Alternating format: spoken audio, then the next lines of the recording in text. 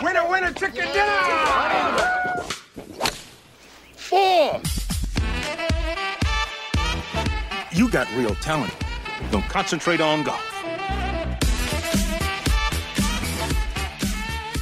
What's up, everybody, and welcome to another Action Network podcast, the Golf Edition, presented by BetMGM. As always, I'm Jason Sobel from GolfBet, alongside my buddy Peter Jennings from Fantasy Labs, and we're going to be joined in just a little bit from Scott Fawcett from Decade Golf, who is one of the smarter people in the game that I have spoken with in a long time. So cannot wait for that. But first, Pete, let's dig into what we saw this weekend. Bryson DeChambeau becomes a major champion for the first time in a big way, and I mean big, hitting drivers all over the place, having the lowest score on Sunday afternoon, and winning this thing by a half dozen shots at Wingfoot. What a weekend for Bryson, huh? Coming out party maybe for Bryson. I mean, he's already established on the tour. He's had a ton of amateur accolades. He's won on the PGA Tour. He's getting a lot of notoriety. But to go out and lap the field at the U.S. Open, to be the only player under par, to do it his way, I mean, he just firmly put himself, that was a big legacy moment for Bryson. And I was wrong on Bryson. I was all over Rahm and preferred Rory and Xander and all those guys straight up to Bryson, and was betting throughout the tournament. And, Patrick Reed, after we had a lot of positions, I had a lot of positions on Patrick Reed, then bet Matt Wolff going into the final day, which I thought was a great price. So I was fading Bryson, and that was really dumb looking at how he performed. So kudos to Bryson. I think it's great for the game. I know there's some polarizing opinions on him, but the guy busted his butt to get where he is, and he's always thinking about how he can get better, and he's pushing boundaries, and it's very cool to see him win. And we'll see what he can do at the Masters, which you tweeted out the next two majors, both the Masters.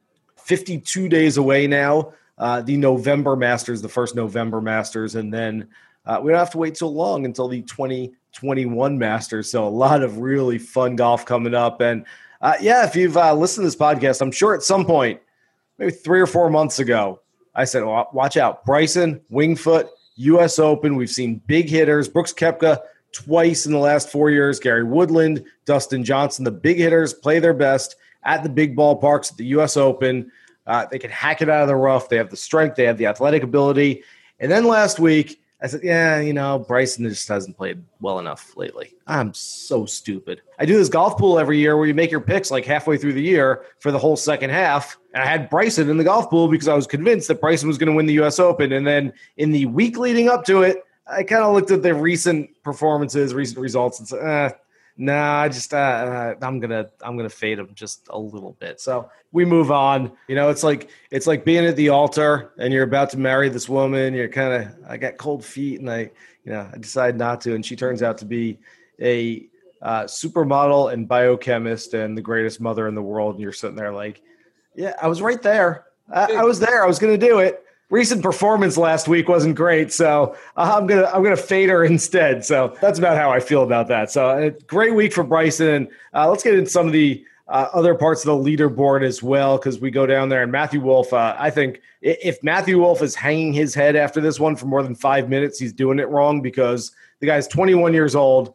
He's supposed to be a senior at Oklahoma State right now. Instead, he's contending at 2 straight major championships. He's got a world of talent.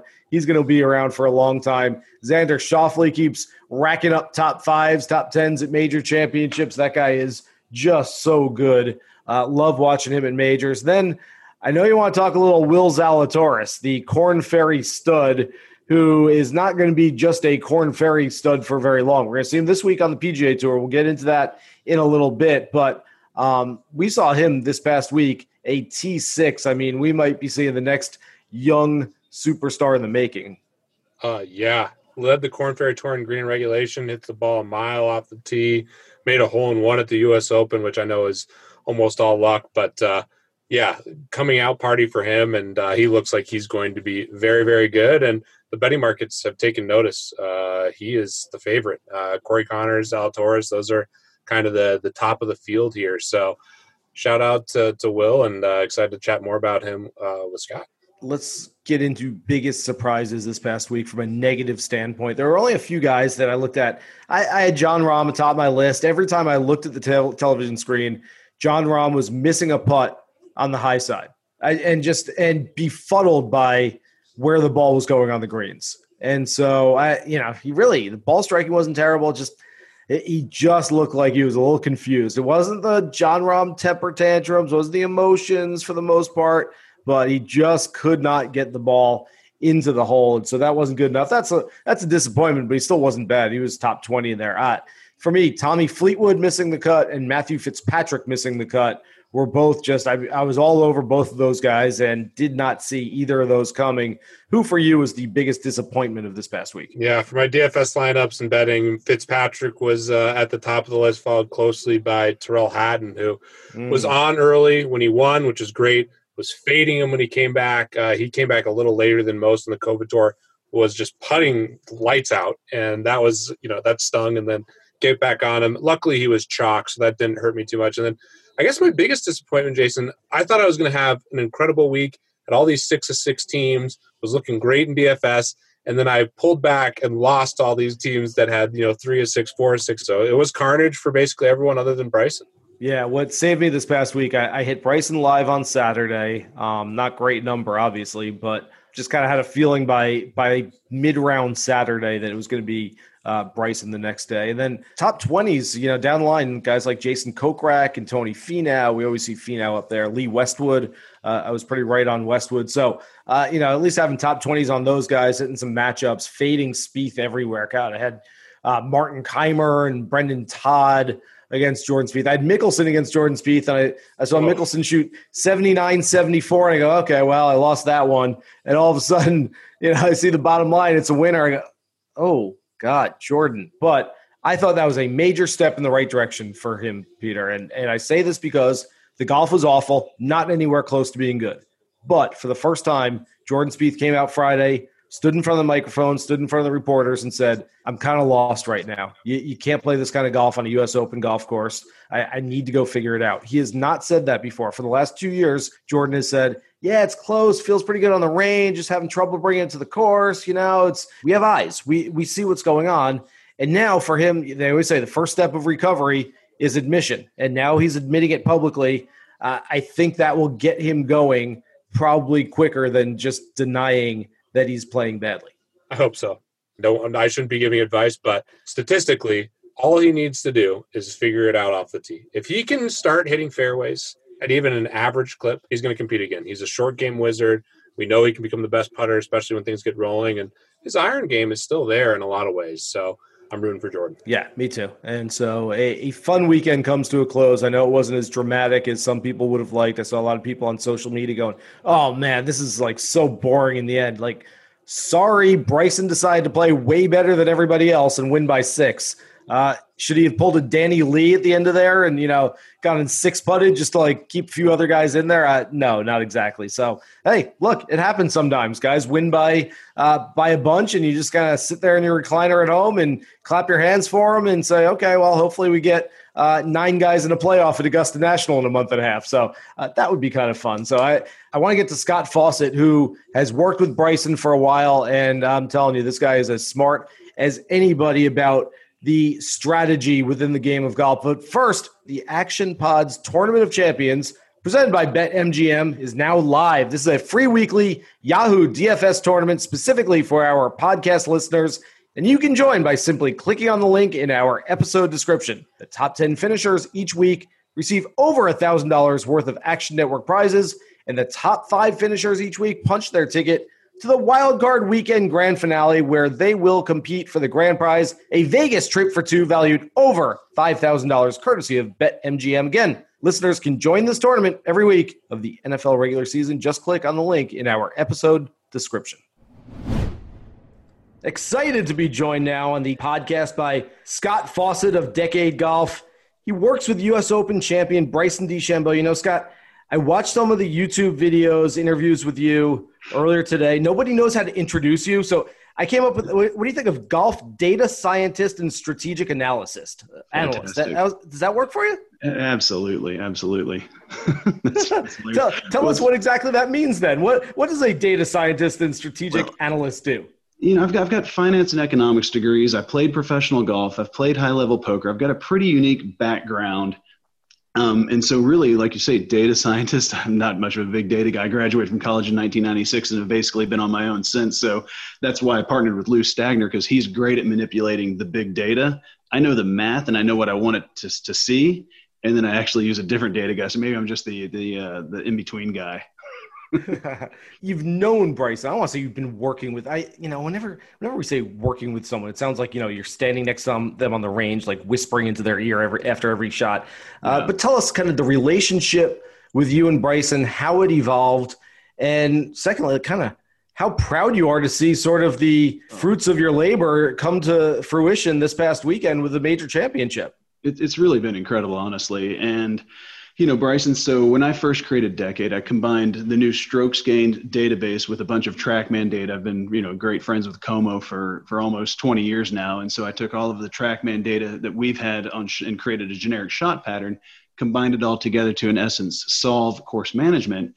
And then when I caddied for Will Zalatoris, who just finished sixth in the U.S. Open, when I caddied for him back in 2014 when he won the Texas Amateur and U.S. Junior, Jason Enlow, the SMU coach, and Alan Bratton from Oklahoma State, they both came up to me and they're like, dude, I don't know what you're doing, but you're clearly doing something math-based with these guys. With Will, what is it? I kind of explained it to him, and Jason's like, Bryson plays way too aggressively because he thinks you can perfect the game. Like, if you can turn this into some sort of an indoor seminar, I think Bryson would really thrive on it. And so that's honestly, like, I own an electricity company. This is kind of a side gig. And I whipped it all together. I'm a huge Tony Robbins fan, and I modeled one of his seminars. I went and gave my seminars at Oklahoma State and Duke and SMU. And Bryson literally said in the seminar when he sat there, he said, I aim at every single flag. He's like, I figure if it's your week, it's your week. And getting a guy like that who's really good at golf, at the time he's like 60th in the world, and getting him just to understand you can't be perfect in this game, and slowly change the way he sees and views it. And then obviously a few months later, he wins the NCAAs and U.S. Amateur. And so my relationship with him is I created all these course packets and did the data for him on how to play all of the golf courses. And when he was over in Dubai and finished 12th in the in the European Tour as an amateur, we had these conversations where I'm telling him from the satellites how to play the course.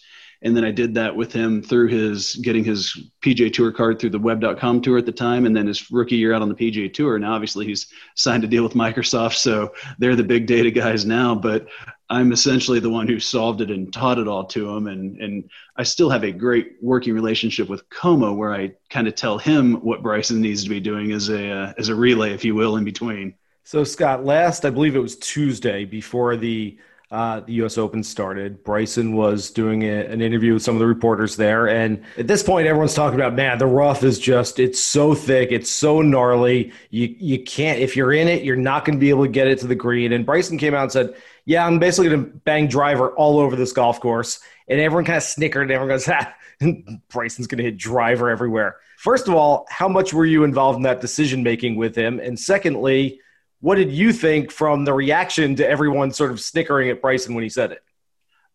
I've never been more confident in my entire life, the Tiger era included, that a specific person was going to win a golf tournament. Wow. I mean, literally, and again, like, it sounds like it's easy to say in hindsight, but I told a lot of people, and the problem is the PGA Tour, we've got these ethics clauses that we have to sign in order to get access to ShotLink now from gambling. So I kind of just sit on my tongue the whole time, but I'm like, this guy's unbeatable. And you'll notice I tweeted the text that I sent to Como and timestamped it before it started, saying, I guarantee you this guy's going to win the tournament. It's just set up too perfect. But I can't tell the world that because of the ethics clauses. So to your question of how much am I involved, I mean, again, Como lives 500 yards from me. We're good friends. And leading into the PGA, I was explaining to him how you've just got to hit driver everywhere. There's nowhere that 3-wood's really ever the option unless it's for a shape reason or a crossing hazard.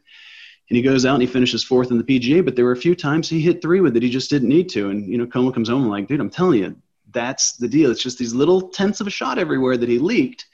We had a conversation before they left for the U.S. Open. I'm like, dude, every single hole at this course is a driver.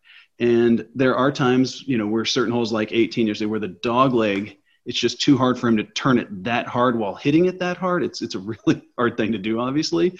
And so that's the only reason to drop back. And it's just funny just to watch it, I mean, essentially unfold perfectly. There's no question he was going to decimate them because, again, to your next question, when people are laughing about it and the Bryson gave the analogy that I don't think he even realized was actually from me, of if every fairway was 1 yard wide, you would want to hit it as far as possible. I'm like, that's essentially how I explained it to Como. The other great analogy is like making it to day 2 of the World Series of Poker. I could teach my 7-year-old daughter how to do that by folding every hand. We could tell everyone at the table, this is what we're going to do. We're going to play aces and kings only. We're going to shove all in. She'd have no chance of winning, but she would guaranteed make it to day 2.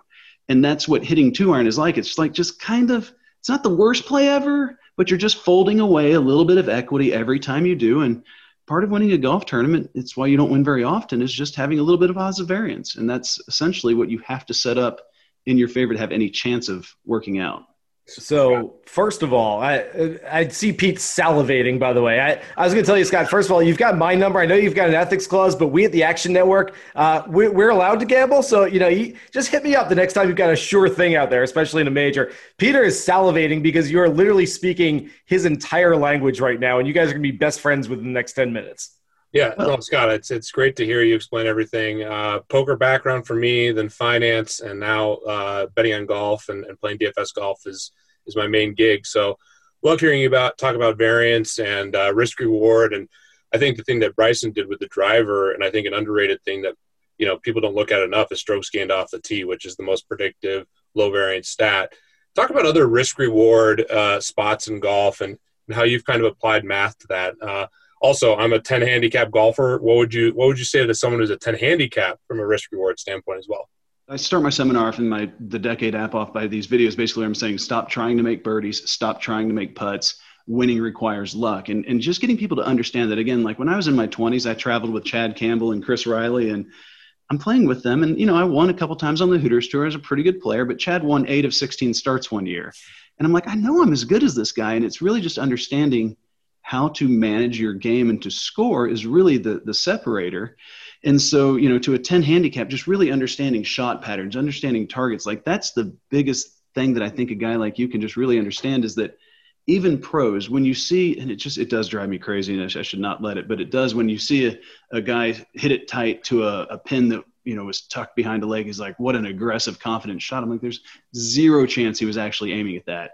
And so the main thing you've got to understand is you've got a shotgun and not a sniper's rifle. And the next key to that is you don't know if the shot, like with a driver that's 30 yards left of your target, 30 yards right of your target, or right at your target. You'd have no idea which one's coming next, but it's somewhere within that shotgun pattern. And once you accept that reality, you start, using that to shift your target around the golf course. And that's essentially, again, what a guy like Bryson, he thinks that perfect golf is possible. And it's really because of subtle uphill and downhill lies, the ball above your feet, below your feet, subtle variances in wind. Shoot, the Pythagorean theorem works against you in golf on tour, because if you're on the left side of the fairway and the pin's on the left, the yardage book goes to the front of the green and then straight in. I mean, anytime you see somebody hit a shot close is luck. And Sean Martin, the PGA Tour's writer, tweeted out after Zalatoris made a hole-in-one last week. He was needling me, which my haters didn't recognize it was just a joke. But he says Zalatoris makes a hole-in-one in the U.S. Open, and all Fawcett will want to talk about is that he wasn't aiming at the pin. So I sent Will a text. I was like, all right, where were you aiming? And he said 3 yards right. Like, that's the key. Is it sexy to say it was luck? It was a great shot. At impact, it was a good shot. The fact it hit a 4¼ inch wide hole from 168 yards is, it's just insane. It's just variance. What are some other examples of risk reward? And I definitely want to talk about Zalatoris too, who I was bullish on coming in. And I think he should. I'm a big Corey Connors guy too, just from a ball striking standpoint, but love Zalatoris this week too. The key to understand, again, so that's why I said I start my seminars with stop trying to make birdies. There's every birdie, even on the PGA Tour, there's some sort of luck involved or positive variance. Otherwise, you'd do it more often. And so, like when you come up to an easy par 5, might have a scoring average of 4.6. So to make birdie, you have to do something to gain 0.6 shots against the field, as opposed to only losing 0.4 if you make a par. And so there's just all these disproportionate rewards. So when someone comes in, here's a birdie hole, no, it's more birdieable than another hole. But on average, I would make a lot of money by betting you're going to make par, even on the easiest par 5, within reason in the world. And so there is 2 exceptions to that. And your tee shot on a drivable par 4 and your approach shot on a semi-reachable par 5. Those are 2 spots where you are actually trying to make birdie. And the classic example of that is Riviera, number 10. Mm-hmm. And the historic advice, pre-data was Well, you've got to, to the front left pin, you go ahead and hit driver down there, and then you proceed. And if it's back right, you lay up, and then you attack it with your 80-yard wedge shot. And it's just hilarious because I actually have got some great images that I'll tweet out later on to follow up on this. But if you look at the scoring averages over the last 4 years, they've just started to plummet. And if you draw a line at the bunker, and it's like, and I'm making these numbers up because obviously I didn't know what to think about, but it's like it was 50-50 laying up before, and now it's like 90% sending it up there. But the key is once you get out of position, you stop trying to make birdie. So if it's so easy to make birdie to the front hole location, if the pin's in the back and you hit it way too long or a little bit short or anything like that, you just try to put it on the front bulb. And I tried to make birdie with the tee shot. It didn't pan out. The key from this point is not making bogey. And it's just so interesting because really it's kind of like if you do corporate turnaround. If a guy's coming in to turn around a failing corporation, he doesn't come in and be like, all right, how can we sell a whole lot more stuff? It's like, dude, where can we trim our expenses? And golf is no different. You don't shoot lower scores. Well, obviously you do shoot lower scores by making more birdies, but you don't make more birdies intentionally. Instead, you do it by making fewer bogeys, and that all comes back to those reachable par 4 stupid bogey type holes. Yeah, I think that's actually helped my golf game the most when I first started trying to play a little bit more seriously. I got the advice that wherever you are, a lot of times it obviously doesn't happen on the tee, but wherever you are, what's a good score for you from where you are? So if you're out of position, like you said, Castle Pines number 10, this long par 4 with a huge pond in front of it. You put it in the rough on the left, and now you have a bad line. You got 200 some yards in. Like, yeah, a 5, a bogey for me is a great score. So don't try to compound the error by going for the green and then putting it in the water and then making double bogey or worse. Set yourself up to make a 5. And obviously, PGA Tour players are much better, but but they're not. I mean, when I show people Jason Day's shot pattern with a driver from 5 years ago over at John Sinclair's place in Fort Worth, when he's number 1 in the world, he's 3rd in strokes gained driving, he hit 20 drivers in practice, hitting the same shot over and over again, and the shot pattern was 74 yards wide. And most people's jaw hit the ground when you think about that. Like, dude, he's the best player in the world, 74 yards wide. Even the best players. I mean, again, I'm a twice failed playing professional, so I can't say this, but they're not that good. Professional golfers are the worst at their craft of any professional athlete in the world. Like if a professional dart thrower throws a dart and says that's a bullseye, I can assure you it was a bullseye. Golf, it's like, yeah, it was a good shot-ish. It's kind of near my target. And that really is, again, the expectation management part. Again, decade, the E is expectation. That's where it all comes from because, again, in my 20s, I was an absolute raging lunatic. And using the data, not just to make better decisions, but to also just calm you down. Like, dude, yeah, it wasn't a great par from 106 in the fairway, but you only lost 0.2 shots. It's not the end of the world. It's actually more surprising if you make birdie, 4 times more surprising. And again, you just use that information to really, especially these young kids, the key to where I've had so much success. I mean, Colin Morikawa sat through my seminar in college. I mean, Doc Redman, just all these guys, the vast majority of the young guys that you've seen out on tour either had my app in college or sat through my seminar some random way. And the key to that is your prefrontal cortex, the brain, like it's not that a 19-year-old is dumb. It's that their brain is literally incapable of making good decisions. It's why they make a better soldier than Jason or I. We're like, dude, they're shooting at us out there. I'm not running out there and give a 20-year-old a couple shots of whiskey and they'll run out there. And that's just because they're not, the prefrontal cortex isn't developed. They don't have executive function. So the beauty of Decade is it gives you a very simple 5-step process to making a mathematically optimal, correct decision. As long as you can do, 6 minus 1, you can run the system in your head. And now you're making mathematically correct targets that a guy like Tiger, when he looks at it, he's like, yeah, that's basically how I play the game. I don't think I'm going to change the vast majority of PGA Tour players the way they see the game. We're going to tighten up decisions and emotional control. But we're now teaching 16, 17, 18-year-olds to make 20-year veteran decisions in the heat of the battle, and that's the difference. It's mainly because they're not even capable of making a good decision. Scott, we've got one more major coming up this year, a place that Bryson, you might have heard of, Augusta National. Just fire Bryson, and that's it. Okay, all right. Forget the ethics stuff. We're just all putting all our money on Bryson. How do you attack Augusta National as a professional golfer? Bunch of drivers. I mean, seriously. I mean, well, the thing that's so funny, and again, like we're all guilty of this, But like 7, it's super tight. It's, and it's a 450-yard hole.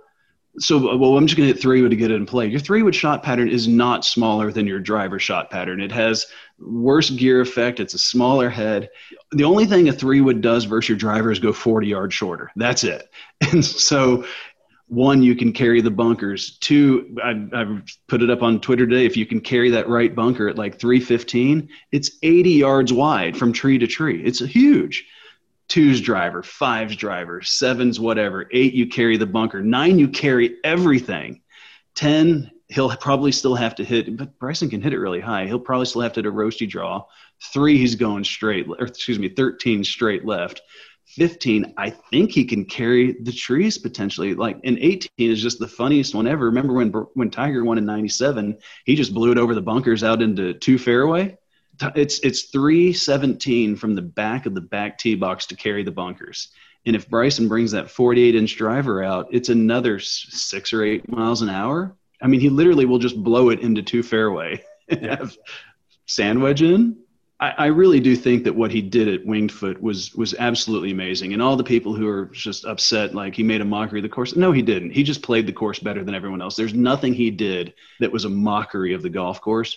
But I will say if he does what he's capable of doing at Augusta, it actually would be a mockery of the intention of the design. Well, speaking of that, Augusta years ago lengthened the golf course. Everyone called it tiger proofing. I never understood it because, hey, there's a guy who's hitting it longer than everybody else. Let's make the golf course longer so it doesn't play into his hands. I don't quite understand that one. But let's say whether it's Augusta or another course, let's say they wanted to Bryson proof.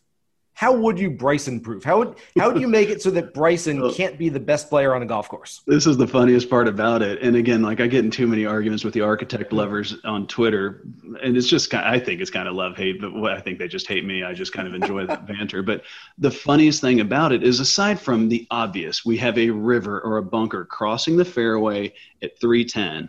Like, that is obviously how you do it. And I think that's just lazy and unfair. We don't make Brian Gay putt with his wedge. So I don't think that's a solution. It's a solution. I think it's just a really, really lame one. The only way you handicap this guy, aside from pinching stuff in, is with trees. If you hit it further and wider, and there's just a 40-yard corridor between trees the whole way, and so if you hit it 290 inside 40 or 360, you've got to keep it inside 40. It's the same thing for everyone. How good are you?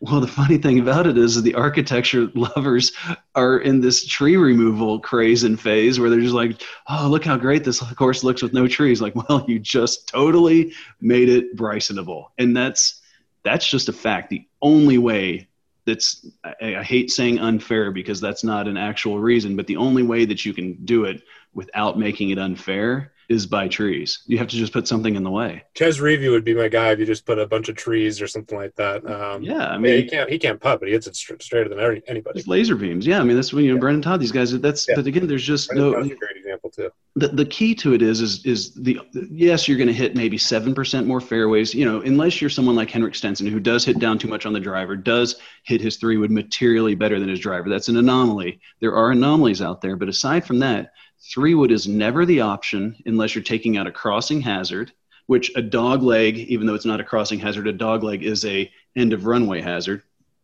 It's either driver or 2-iron. There's never a chance, a reason to hit 3-wood. And that's the thing that a lot of the old school guys still don't quite understand. They're like, well, we used to do this. Like, no, you guys hit 3-wood all the time. You taught me to hit 3-wood. I've played practice rounds with you guys when I played in the 1999 US Open. You're like, this is a 3-wood for sure. I hit 3-wood off of number 1 at Pinehurst. Number 10's a 650-yard par 5. I'm like, well, I'll just hit 3-wood in the fairway since we can't get home in 2. I fanned it in the right trees and buried my 3-wood in the tee box. Like, I remember these things from 21 years ago because I was so bad at it.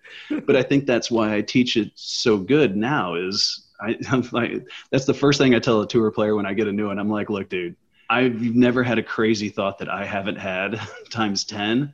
You have to be honest with me and we'll work through these thoughts that you're having, but you've got to tell me the crazy stuff going on in your head because we've certainly all got it.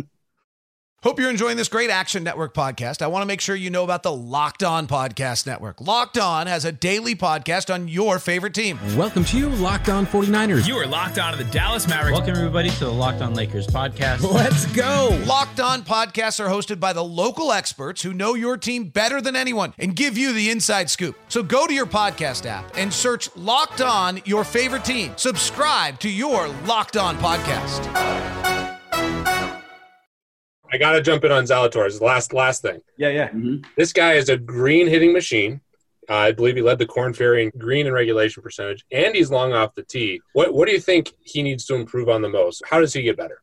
He certainly, obviously, his main point has obviously always been he's kind of struggling with putting. When he went through a growth spurt when he was 12, it was also when he specialized in golf, and just the increasing bone length, he just got into a real funky way with the putter.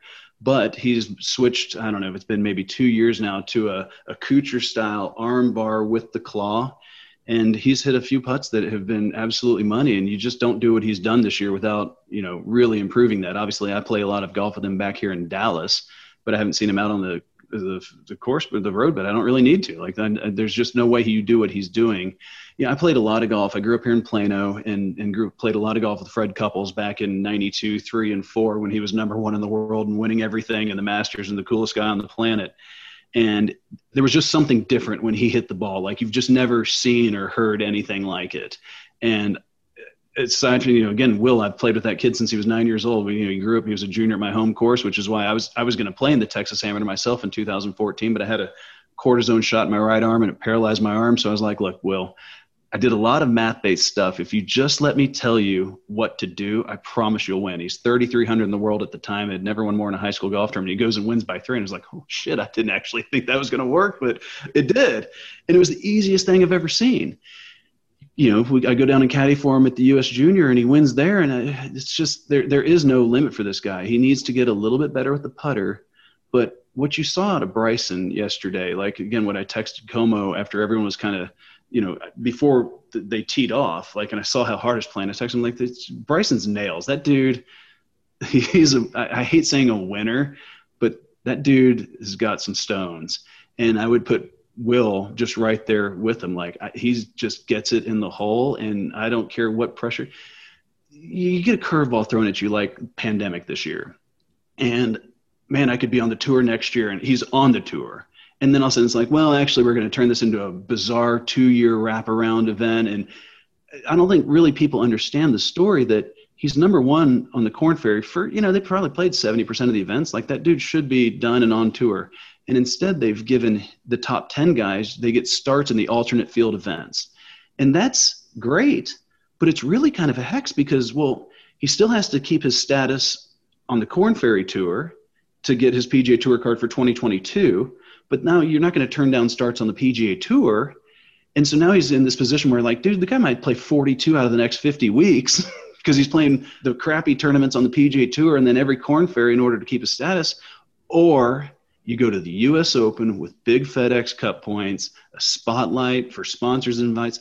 I mean, honestly, I think there's more pressure on him, a guy like Davis Riley, the other, guys from the Corn Ferry that were there. There's this hidden pressure that I didn't see anyone talking about it, but Will basically, he won $429,000, which is crazy since I've known him since he was 9 yesterday, but he really won probably $3 million yesterday because he's going to get straight out on tour. He literally was playing for millions of dollars that nobody even knew was this purse. And to go out there on Sunday and post 71, I was blown away. I love the kid like a son. I've caddied for him in 100 different rounds and, 3 or 4 events for the last 3 years, 4 years, whatever it is. He's like a son to me. And even I was like, it's a big ass to go out there. And I'm like, holy shit, he did it. I can't believe it. And he, when I sent him a text, buddy, I'm so proud of you. He's like, just to him, it's like, of course I did it. It's just golf. And I'm like, that's why I didn't make it. I didn't know that when I was your age. The sky is the limit for that guy in a Cliff Notes. Scott, this is awesome stuff. I want to thank you for coming on and joining us because literally listening to you all night. Peter, I believe, has signed up for 3 of your Decade Golf seminars as we did the interview. He's I am telling you right now, Peter's got your email now, and you're going to get bombarded because you guys literally speak the exact same language. And I'm telling you, you guys kind of two peas in the pod with a lot of the stuff you talk about. So what we did for the U.S. Open, it was kind of a last-second decision because I had so many people asking me for the course packet that I make for the players. They're like, oh, it'd be kind of fun. I'm like, fine, on Twitter. I'm like, you know what? I'm just going to give to anyone who wants it. And I was like, well, I may as well just give them a free month of the Decade app too. Mm-hmm. So I'll put a link up or tweet it out again, and I'll leave it up for another month to where anybody who's listening can get a free month of the Decade app also and see where Doc and Bryson and Will and all these young kids you're seeing out there doing it got their start.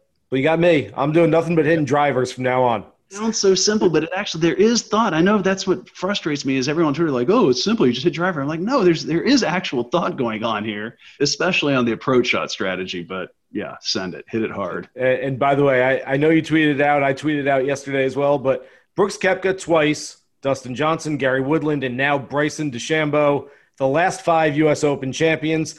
I wonder if there's a common theme going on here. So, Scott Fawcett, thanks so much for joining us. Really appreciate it. Thank you, guys. I appreciate it. The NFL season is upon us, and our friends at BetMGM Sports are offering Action Network podcast listeners a great sign-up offer. Just make your first deposit using the bonus code ACTIONPOD and receive a 100% deposit match up to $500. They've got parlay bonus payouts, live betting markets, daily odds boosts, all sorts of great stuff. So download the BetMGM app today or visit BetMGM.com to sign up and use the code ACTIONPOD to double your bankroll with a 100% deposit match up to $500. As a reminder, you must be 21 or older and physically located in the great states of Colorado, Indiana, New Jersey, Nevada, or West Virginia. Please gamble responsibly. Gambling problem? Call 1-800-522-4700 in Colorado and Nevada, 1-800-GAMBLER in New Jersey and West Virginia, or 1-800-9-WITH-IT in Indiana. Promo offer not available in Nevada. And now, back to the show. Fantastic stuff from Scott Fawcett. He was so good, just speaking about so many different things around the game. What I'm most curious to see is how many other players start really going after it, specifically a guy like Tony Finau, who I think has as much power in the tank as anybody. I'd love to see Tony just say, hey, I'm going to hit as far as I can with my driver and see what happens. Sports evolve. Every sport evolves. And for whatever reason, people in golf hate when golf evolves. You know what? They used leather helmets back then in the NFL. Are they supposed to still do that? And so that's enough U.S. Open stuff. Let's get into this week's Corrales Puntacana Resort and Club Championship, Peter. And look, nothing against the good folks in Punta Cana, but this is as weak a field as we will see all year on the PGA Tour, as evidenced by it, and nothing against Will Zalatoris, who we mentioned earlier, T6 of the U.S. Open. Scott mentioned he's played golf and been caddying for the kid his entire life.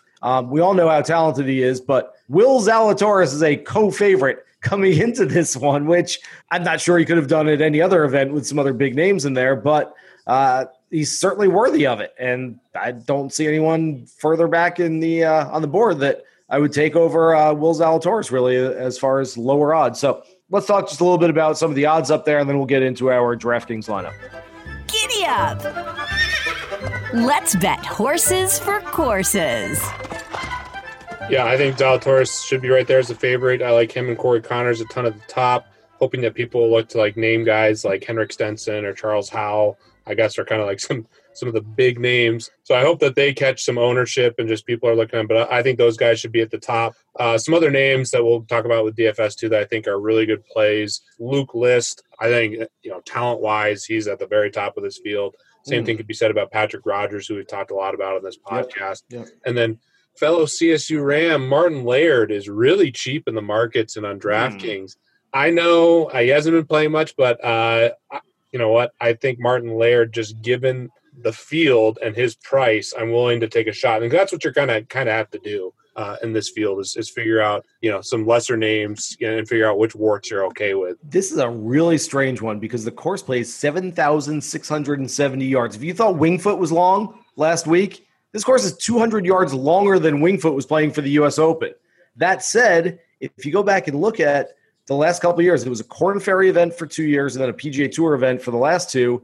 The guys who win here, first of all, they all shoot 18 to 20 under par. I mean, this is a birdie fest. This isn't anything like we saw last week, even though it's a really long golf course. And secondly, it's not really the long hitters who are up there. You look at the top 10 or so over the last couple of years, and it's basically guys who chip and putt really well, which I know you don't like. I know you want the sustainability of guys who strike the ball really well, but we might have to go with some guys with the short game and guys with some hot putters this week. So you and I might not be on the same page with everything. I like Sam Burns a lot this week. He's played well recently. I like a few guys who sort of along the same lines as what you said, with just guys who should be better than they are. Emiliano Grillo is a guy that should be a top 50 player in the world and just isn't. And yet something like this could kind of boost him back into our consciousness. Jonathan Vegas is a guy we talk about all the time who's got way more talent than he's given credit for. Peter Uihlein is a guy that, for me, he's sort of like a mini Tony Finau in that I've lost so much money over the years betting on Tony Finau in big events. I probably haven't lost as much, but I've probably lost a decent amount betting on Peter Uihlein in small events because I keep looking at him saying he's really good, he's really talented, and yet he doesn't do anything in these things. So maybe this will be the week for a guy like that. So let's dig in. And by the way, some of the young guys, not only Zalatoris, but Akshay Bhatia is playing once again, the 18-year-old, and Joo Hyun Kim, the other 18-year-old. We got two 18-year-olds in the field. Bhatia, how about Bhatia? He's 18 years old and not the youngest player in the field this week. That to me is just mind-blowing how young and good these guys. But if you're ever going to get a chance to go out and play well in a field as an 18-year-old, this might be the one. Want to be a DFS millionaire? You're just one lineup away. We're going to go nose to nose with him, and you're going to play better than you ever dreamed of. Because, God damn it, that's what I demand of you. So let's get drafting. Let's get into this lineup. I'll give you dibs. You can start off, and I have a feeling you're going to spend some money here. Yeah, let's just start off with the guy we just talked about, Zalatoris. I think he's a really good pick, even as the most expensive play. Tons of talent, and I want to be buying him as much as I can in these markets, even as a favorite. I really like him and Corey Connors, and I'm with you on Burns as well. But those three guys are clearly at the top for me.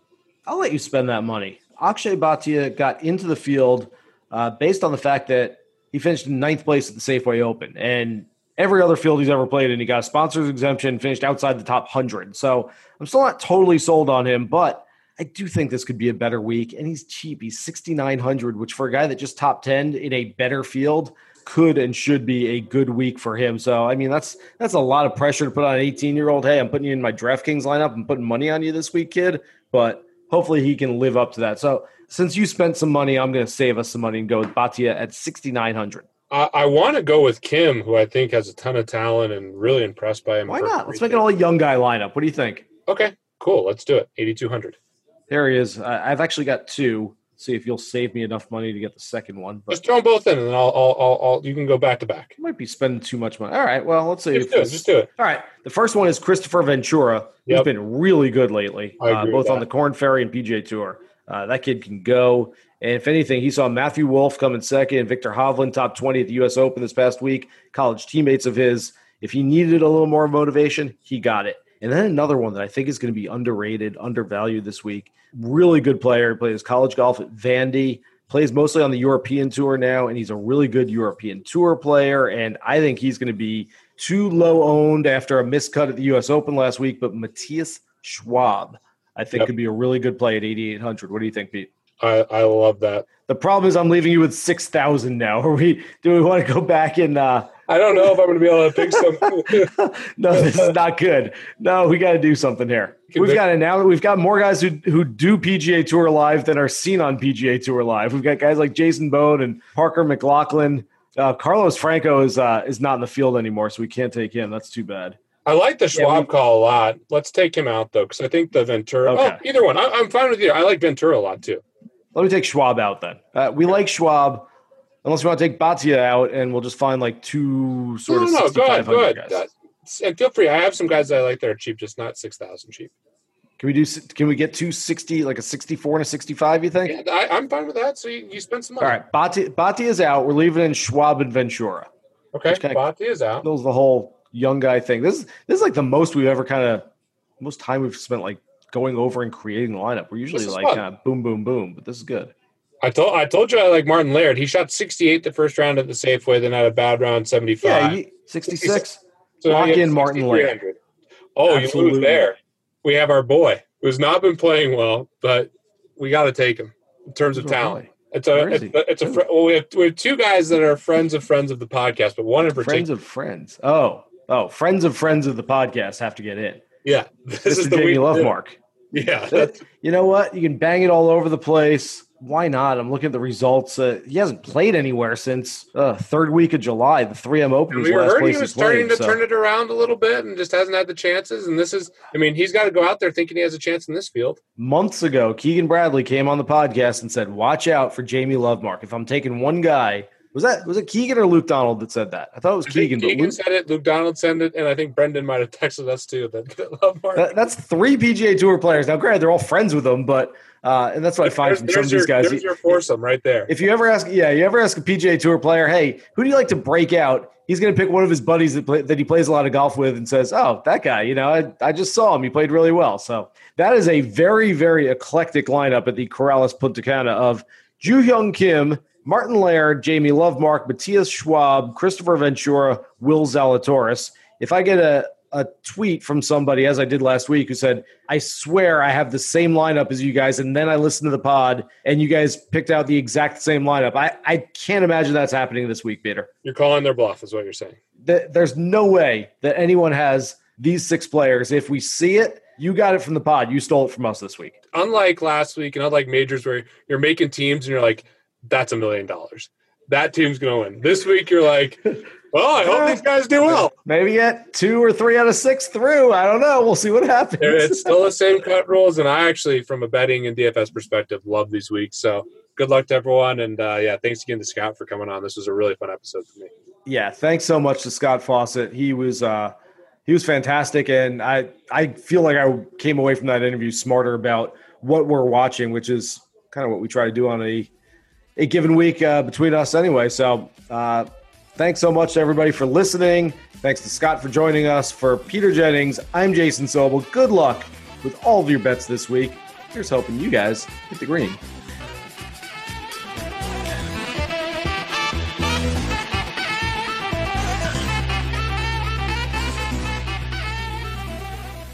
We're finished talking.